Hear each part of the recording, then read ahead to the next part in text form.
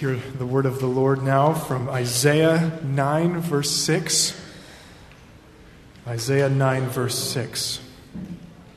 For to us a child is born, to us a son is given, and the government shall be upon his shoulder, and his name shall be called Wonderful Counselor, Mighty God, Everlasting Father, Prince of Peace.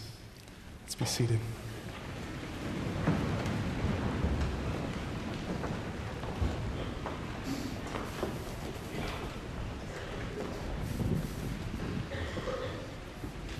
I think I heard some people clapping.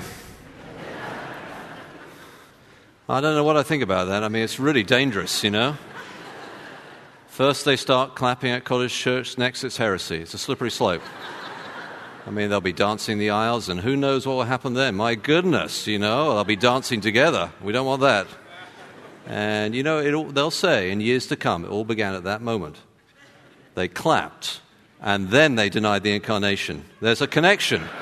There really is. So you better watch out. The clapping. My goodness. What's happening? And it's Christmas too. Do you have happiness at Christmas? Really? No. That was actually pretty good, wasn't it? That was good. It's church folk, which is something that the team has been putting together. It's really, really excellent. It's growing and developing, and they've actually got 3 or 4 recording contracts, but we're keeping that quiet. And, you know, that's how we're doing the staffing alignment. He's making a ton of money, but so. Okay, so Isaiah chapter 9. Isaiah chapter 9. Turn with me in your Bibles to that, and let's pray as we get into God's Word. Let's pray. Thank you, Lord, so much for your Word, especially at Christmas, and we pray that this morning, this Word to us will be joy, joy, joy. In the name of Jesus, amen. So Isaiah chapter 9, and as I say, as we've just had read out, it's verse 6, and we're looking this morning particularly at the name Wonderful Counselor. So today's Wonderful Counselor, Christmas Eve is going to be Mighty God, and then Christmas Sunday morning is going to be a 2-hour exposition with no illustrations on Prince of Peace. So this morning is Wonderful Counselor. And of course, that name is very familiar from Handel's Messiah. He shall be called Wonderful Counselor. I'm getting into training for singing. That's what we'll be doing Christmas Sunday morning. I'll be doing a solo. We'll be packed out. So Wonderful Counselor this morning. As I say, Christmas Eve. Do bring friends back for that. It is a wonderful opportunity to invite friends to church. Christmas Eve, both the 4 o'clock and then the 2 candlelight services, 7 and 9. We'll be looking at Mighty God, but today, Wonderful Counselor. It is a beautiful, evocative passage, very well known. We may have learnt it. We may be able to memorize it, may have it memorized. We may be able to recite it. What I want to do is this morning is first of all just set a little bit in context, then look at the name itself and then apply it. Okay, so that's the game plan this morning. A little bit in context, then the name itself, and then apply it. So if you have your Bible open, you'll notice that it begins in this section in verse 1. It really goes from verse 1 through to verse 7, and it's an emphasis on light and hope. And so the prophet Isaiah, a lot of this is actually in the past tense. So he wrote this, of course, many, many years before Jesus came. It's about the coming of the Christ. You know, for to us a child is born, to us a son is given, and the government will be on his shoulders, and he shall be called Wonderful Counselor, right? So it's about this coming of the Christ. And it was all written in the past tense, which is a prophetic technique, but more than a technique, a reality that he was so convinced under God's inspiration of this eventual coming of the Christ that he could write about it in the past tense as if it was already there. So verse 2, it's not the people walking in darkness will see a great light. The people walking in darkness have seen a great light. And then verse 3, not you will enlarge the nation, and one day you will increase their joy, but you have enlarged the nation and increased their joy. So certain is it. I want to emphasize that for you. Sometimes we think of God's promises as a little bit uncertain, indefinite, temporary, not something you can rest upon. But when you really begin to grasp the profundity of who God is, and that all his promises are yea and amen in Christ, yes and amen in Christ, certain, definite, you can rest your life upon it. And Isaiah knew that, and so he even could describe them as having happened. Wouldn't it be wonderful if we could get to the place in our Christian faith where we could describe the realities of the new heaven and the new earth as so certain as having happened, in a sense? There is no doubt Christ will return. And of course, at Advent, we need to remember not just his first coming, but his second coming, and it will happen. In a sense, in a prophetic way, it has happened. It is so definite. Now, that's a hard place to live, but it is the reality that God's plan cannot be thwarted, cannot be diverted or changed or fail. So it's in the past tense, but I also want you to notice the evocative language, not because I'm trying to write some poetry for this morning, though actually I do write poetry, by the way, and that's also what I'm going to share on Sunday morning, some of my own private poems. No. But not because it's just beautiful language, though it is, but because it's saying something profound about the original historical context, the backstory, which will then help us apply the text. So I want you to notice this picture language. So chapter 9, verse 1, nevertheless, there'll be no more gloom. So that's picture language, gloom. You know, it's sort of hazy, dark, and it evokes a feeling. For those who were in distress. In the past, he humbled the land. These lands of Zebulun and the land of Naphtali, I'll refer to them again. But in the future, he'll honor Galilee of the Gentiles, looking forward, of course, Jesus, by the way of the sea, along the Jordan. This is a text that's quoted in Matthew's Gospel that Jesus fulfills. And then you get this, the people walking in darkness have seen a great light. So throughout this passage, there's this contrast between, on the one hand, darkness, and on the other hand, great light. So if we're to see what the prophet is wanting us to see, we need to conjure up in our minds the darkest place we can think of. Maybe it's your closet at home. You turn off the light, shut the door, there's no window and it's just dark. Or maybe it's the basement. You go down, the lights have failed for some reason. It's a flood or something like that. Or there's even more snow than there was today and it's a storm and the light's out, right? But you've got to go down to the basement. You don't have any windows there and it is dark. Or maybe if you come from the countryside, you're not a city person in origin, you've been in the countryside and you've been on a night where there's no moon and it's cloud cover and it's just pitch black, dark. So you're right there in the darkness and then suddenly there's a floodlight. So that's the, can you see the picture? People walking in darkness, they're stumbling along, they don't know where they're going, and then light, like, right? It doesn't have in the text, but you get my point. Now, what was this darkness? Well, if you have a Bible open, you'll see chapter 8, verse 22, where it talks a little bit more about this darkness. They'll look to all the earth, verse 22, see only distress and darkness. The darkness was the invasion of Assyria into the northern kingdom, and Ahaz, who is king of the southern kingdom, had refused Isaiah's word to him, which was trust in God. So the northern kingdom, this is a little bit complicated, but I want to tell you a bit of the backstory. Just pretend it's like, a Star Wars backstory, right? And then you can be really interested, the prequel and all that sort of thing. So here it is. So the northern kingdom invaded the southern kingdom to force the southern kingdom to join it to fight against Assyria, okay? So Ahaz, part of the southern kingdom, hears from Isaiah, God's prophet, what he should do about it. And basically, what Isaiah says to him is this: do nothing. Trust in God. And Ahaz, being a practical man of the world, says to himself, you've got to be kidding. I can't do nothing. What are you talking about, Isaiah? I'm not just going to do nothing.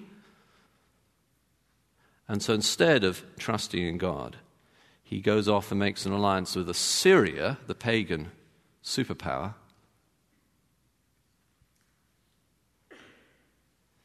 And the northern kingdom goes into exile.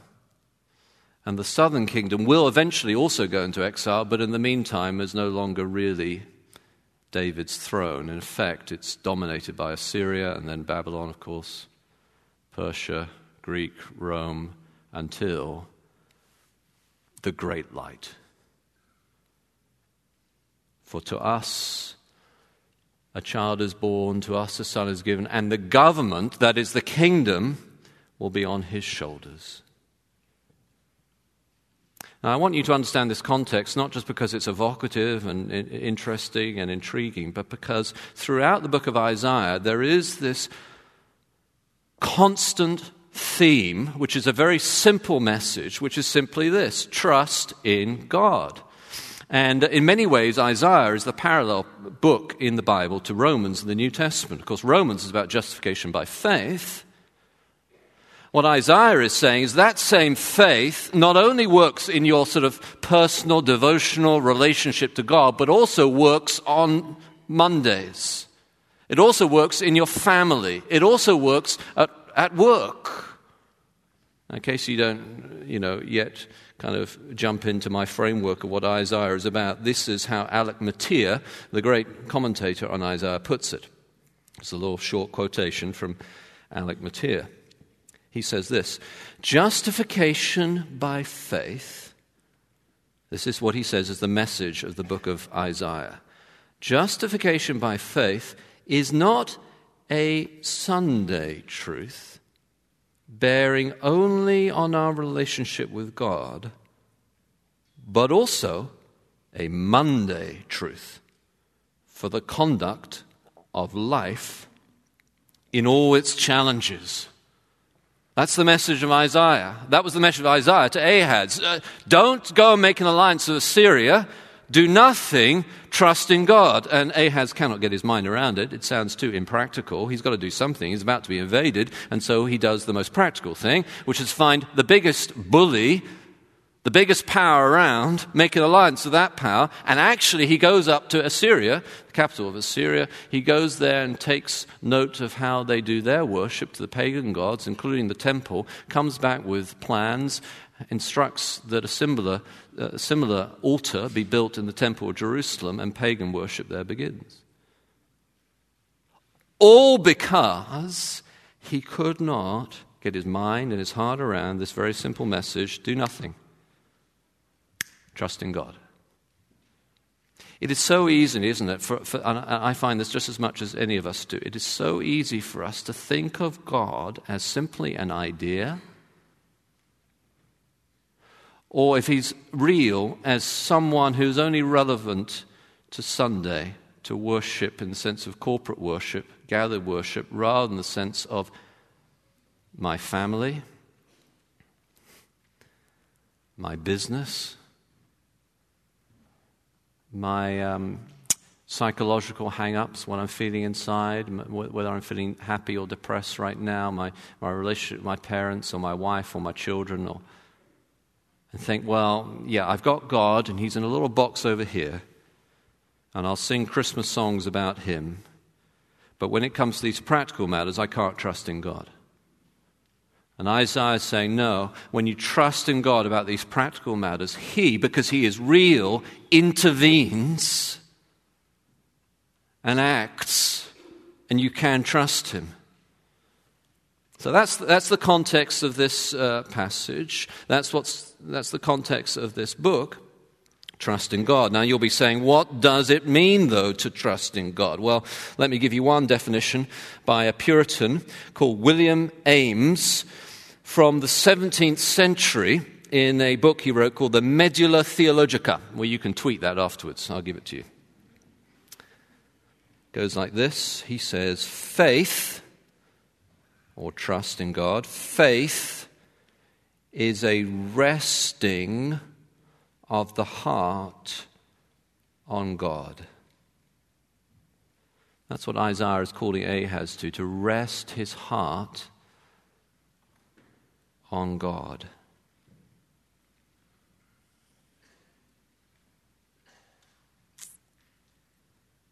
But he didn't. And the point of Isaiah 9 is there is a new person that we can rest our heart upon, namely this child, the Christ.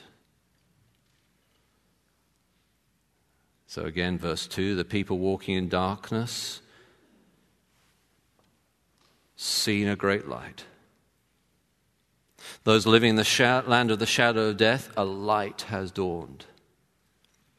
Because of this, verse 3, you have enlarged the nation and increased their joy. I want you to notice a repetition here. Increase their joy.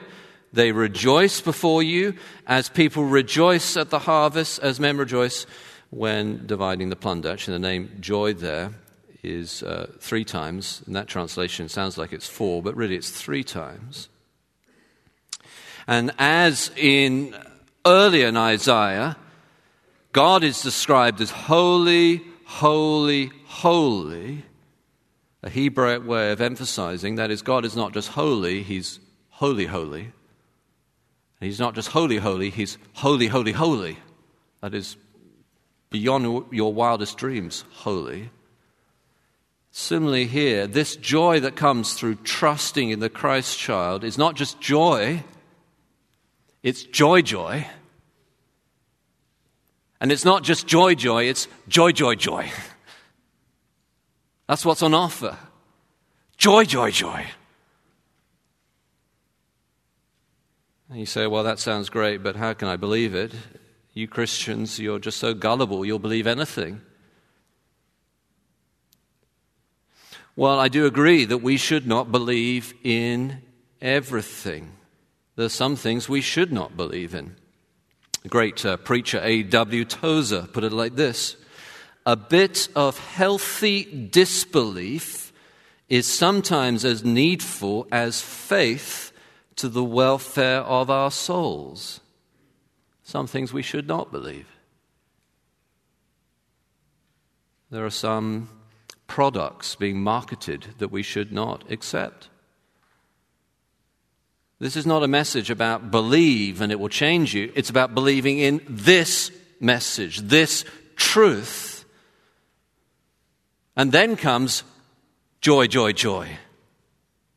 We say, well, how do I know that? Well, Isaiah gives 3 reasons there in verse 4, verse 5, and verse 6. Each in the original begins with for, or because. Why should we have, where does this joy, joy come from? Why should I trust in this? For, verse 4, and then again 4, verse 5, and then ultimately and finally and fully, the third 4, verse 6. So 4, verse 4. For as in the day of Midian's defeat, you have shattered the yoke that burdens them, the bar across their shoulders, the rod of their oppressor. First reason why you should get joy from trusting in Jesus is that his kingdom gives liberty.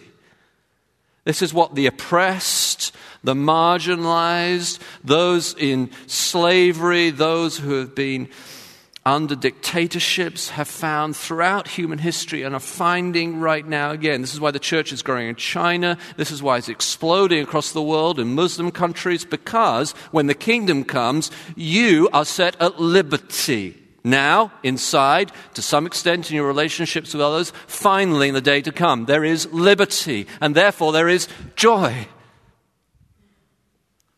That's the first reason. Second reason, verse 5, for every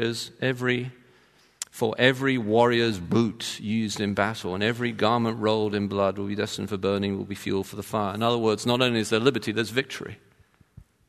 So this kingdom of God that was proclaimed in Galilee of the Gentiles, as Jesus then fulfilled the prophecy of Isaiah when he went about preaching, repent, for the kingdom of heaven is at hand, is near, was preached then, exploded throughout the Roman Empire, went across Europe and to America and to the Far East now. This is bringing not simply liberty, but also victory. And we sense some of that now. And it will be finally fulfilled when Jesus returns. And then the final reason, and the ultimate reason, is not just liberty but victory. Not just those two, but verse 6, for to us a child is born, to us a son is given. The emphasis there in the original is less on the to us, and more on the child. Literally, because child born to us, son given to us. So the picture is less, I've got something for you, and by the way, it's a child, and more child for you, son given to you. Of course, what that does is it puts front and center the fundamental reorientation that needs to take place if we're to experience the joy, the true joy of Christmas. And that is this: if we look outside, we have reason to fear. If we look inside, we have reason to despair. But when we look at Christ, we have reason to rejoice. And so the child, in all his majestic glory, the government will be on his shoulders. That child must become the filling of our vision. And then whether we have reasons to rejoice outside or inside or not, we have a reason to rejoice that cannot be taken away from us. It's what one Puritan poem put it like this: O Son of God and Son of Man, thou Word incarnate, did suffer, rise, ascend for my sake. Thy departure was not a token of separation, but a pledge of return. O God, keep me in this faith, and ever looking for Christ's return. He has come, he will come again, or in Isaiah's prophetic language, he has come again, so certain is it. For to us a child is born, to us a son is given, and the government shall be on his shoulder. In other words, no longer will the government be on the oppressor, oppressing the oppressed, but now the rule, the kingdom, is upon Christ's shoulders. And he bears that burden for us. So that is the context. And this morning we're looking at Wonderful Counselor, Christmas Eve, Mighty God, Christmas Sunday morning, Prince of Peace. We're not looking at the Everlasting Father name. Just a brief word on that, if it confuses you. Some people are confused by why Christ, the Son, could ever be called Everlasting Father. Well, what you have to understand is that Isaiah is not thinking in New Testament terms. He's not making a Trinitarian claim in that regard. What he is saying is that Christ is fatherly to us and has fatherly care for us. And how important that is. A study done by Oxford University showed that a study of 20,000 children going on since the 1950s has shown that children who do not have active or good or caring fathers are much more likely to commit crime or have psychological issues. So I don't know whether you have a good relationship with your father or a poor relationship. I don't know whether you're mourning the fact your father is gone and you have a sense of loss. I don't know whether you're struggling to be a father and you're not sure how to be a father. Along comes Christ and he has fatherly care for you in the best sense. And therefore there is not just joy, there is joy, joy, joy. Well, this morning we're looking at Wonderful Counselor. Let me just make two brief comments and then apply it as we close. First, the name is both Wonderful and Counselor. They go together. The one describes the other. They're not two separate names, they're together. Then, the name Wonderful suggests supernatural. His name is a wonder. It's beyond this world, above and beyond what you can consider. It is full of wonder. Second, the counselor aspect of the name suggests Christ's role as wise giver of insight and truth. That is, his counsel, his teaching, his instruction is wonderful. His teaching is so extraordinary, it alone would suggest his divinity, his divine nature. It is full of wonder. It is a wonder. When you read the New Testament, you get this coming across over and over again, that this Christ is such an extraordinary, wonderful counselor. So then, given that this is who the Christ is, wonderful counselor, given that this Christ comes, remember the picture, you're in the darkest possible place you could be, and then the light shines.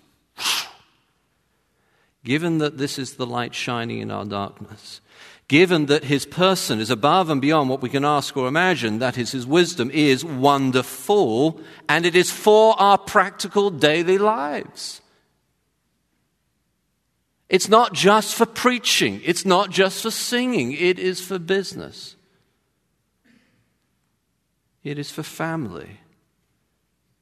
It is for marriages. Given that Isaiah's overall message is trust in God. Do not fear, trust in God. Given that, would you then this Christmas trust fully? Lean your heart.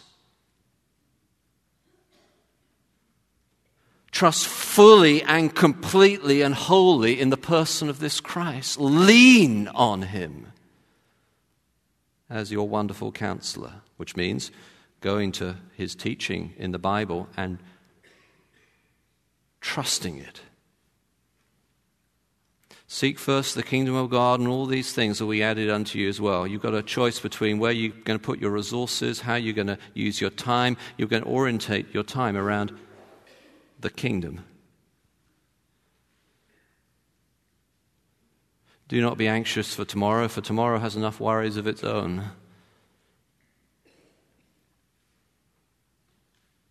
You're going to crack open the Bible. You're going to go to the New Testament. But of course, all Scripture speaks of Christ. So you're going to go to the whole Bible. And instead of saying, this is a pious word that I can put on the shelf and ignore when it comes to the practical matters of daily life and its challenges, now you're going to go to it and say, this is the life-changing word I need. And I trust this, for I trust him as my wonderful counselor.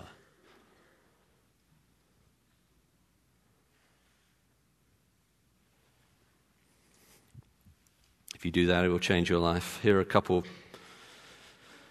profound writings about it. First from John Wesley.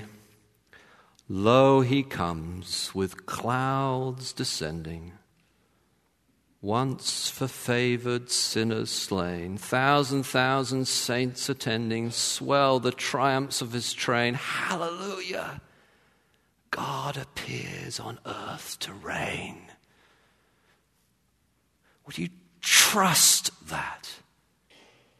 Lean your heart on that.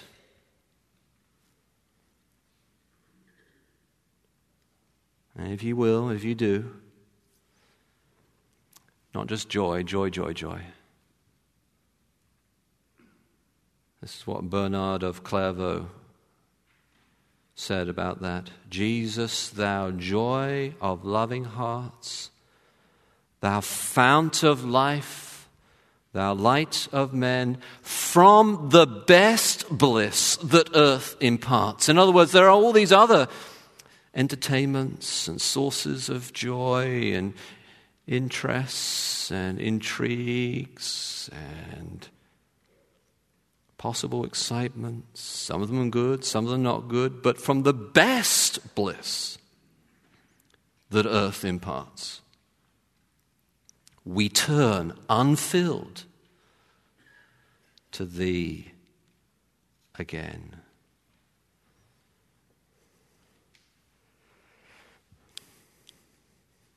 Well, let's turn to Him again.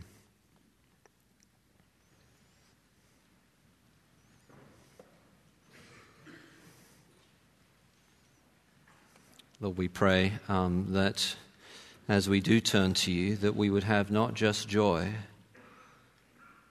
but joy, and not just joy, but joy.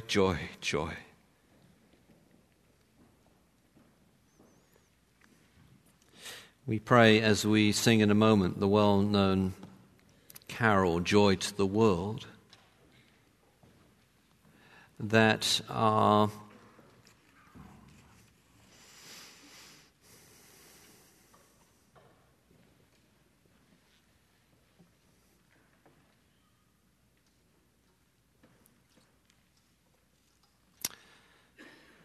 focus on the daily challenges of our lives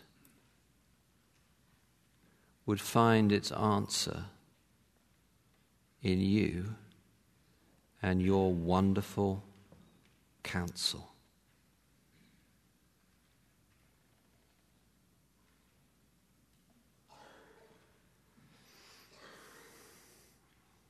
And so we pray, Lord, that we would then have that light shining in a dark place and that joy reverberating through our hearts and minds.